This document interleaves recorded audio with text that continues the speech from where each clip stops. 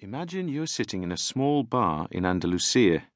In front of you, an unsmiling man in an ill-fitting white jacket is wielding a long, sharp knife and taking small, thin slices from an Iberico ham, which is locked into a weathered-looking stand, upon which the legs of many pigs have given their all.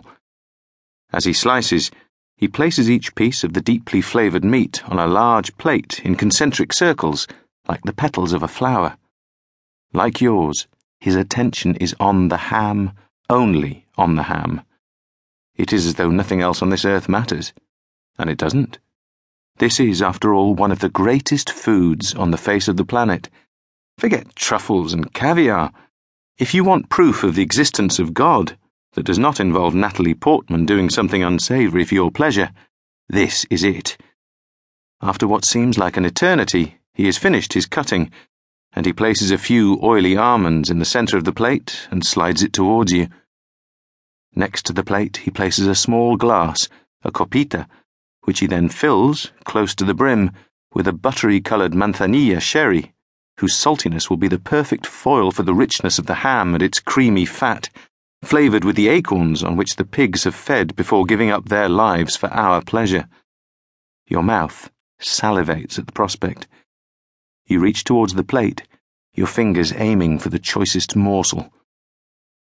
Suddenly your hand is brushed aside, and you're brought back to reality by the words, "Oi, laddie, me first," as another hand, that of an older sibling, claims dibs on the prime piece. Welcome to my world. A world where food is everything, but the right order of the family hierarchy comes first. I was probably 5 years old, or maybe even a little younger, when I first learned the natural order of things. There was nothing unusual in the fact that when my parents went out for the evening, they put the oldest of their children, my brother Robin, in charge.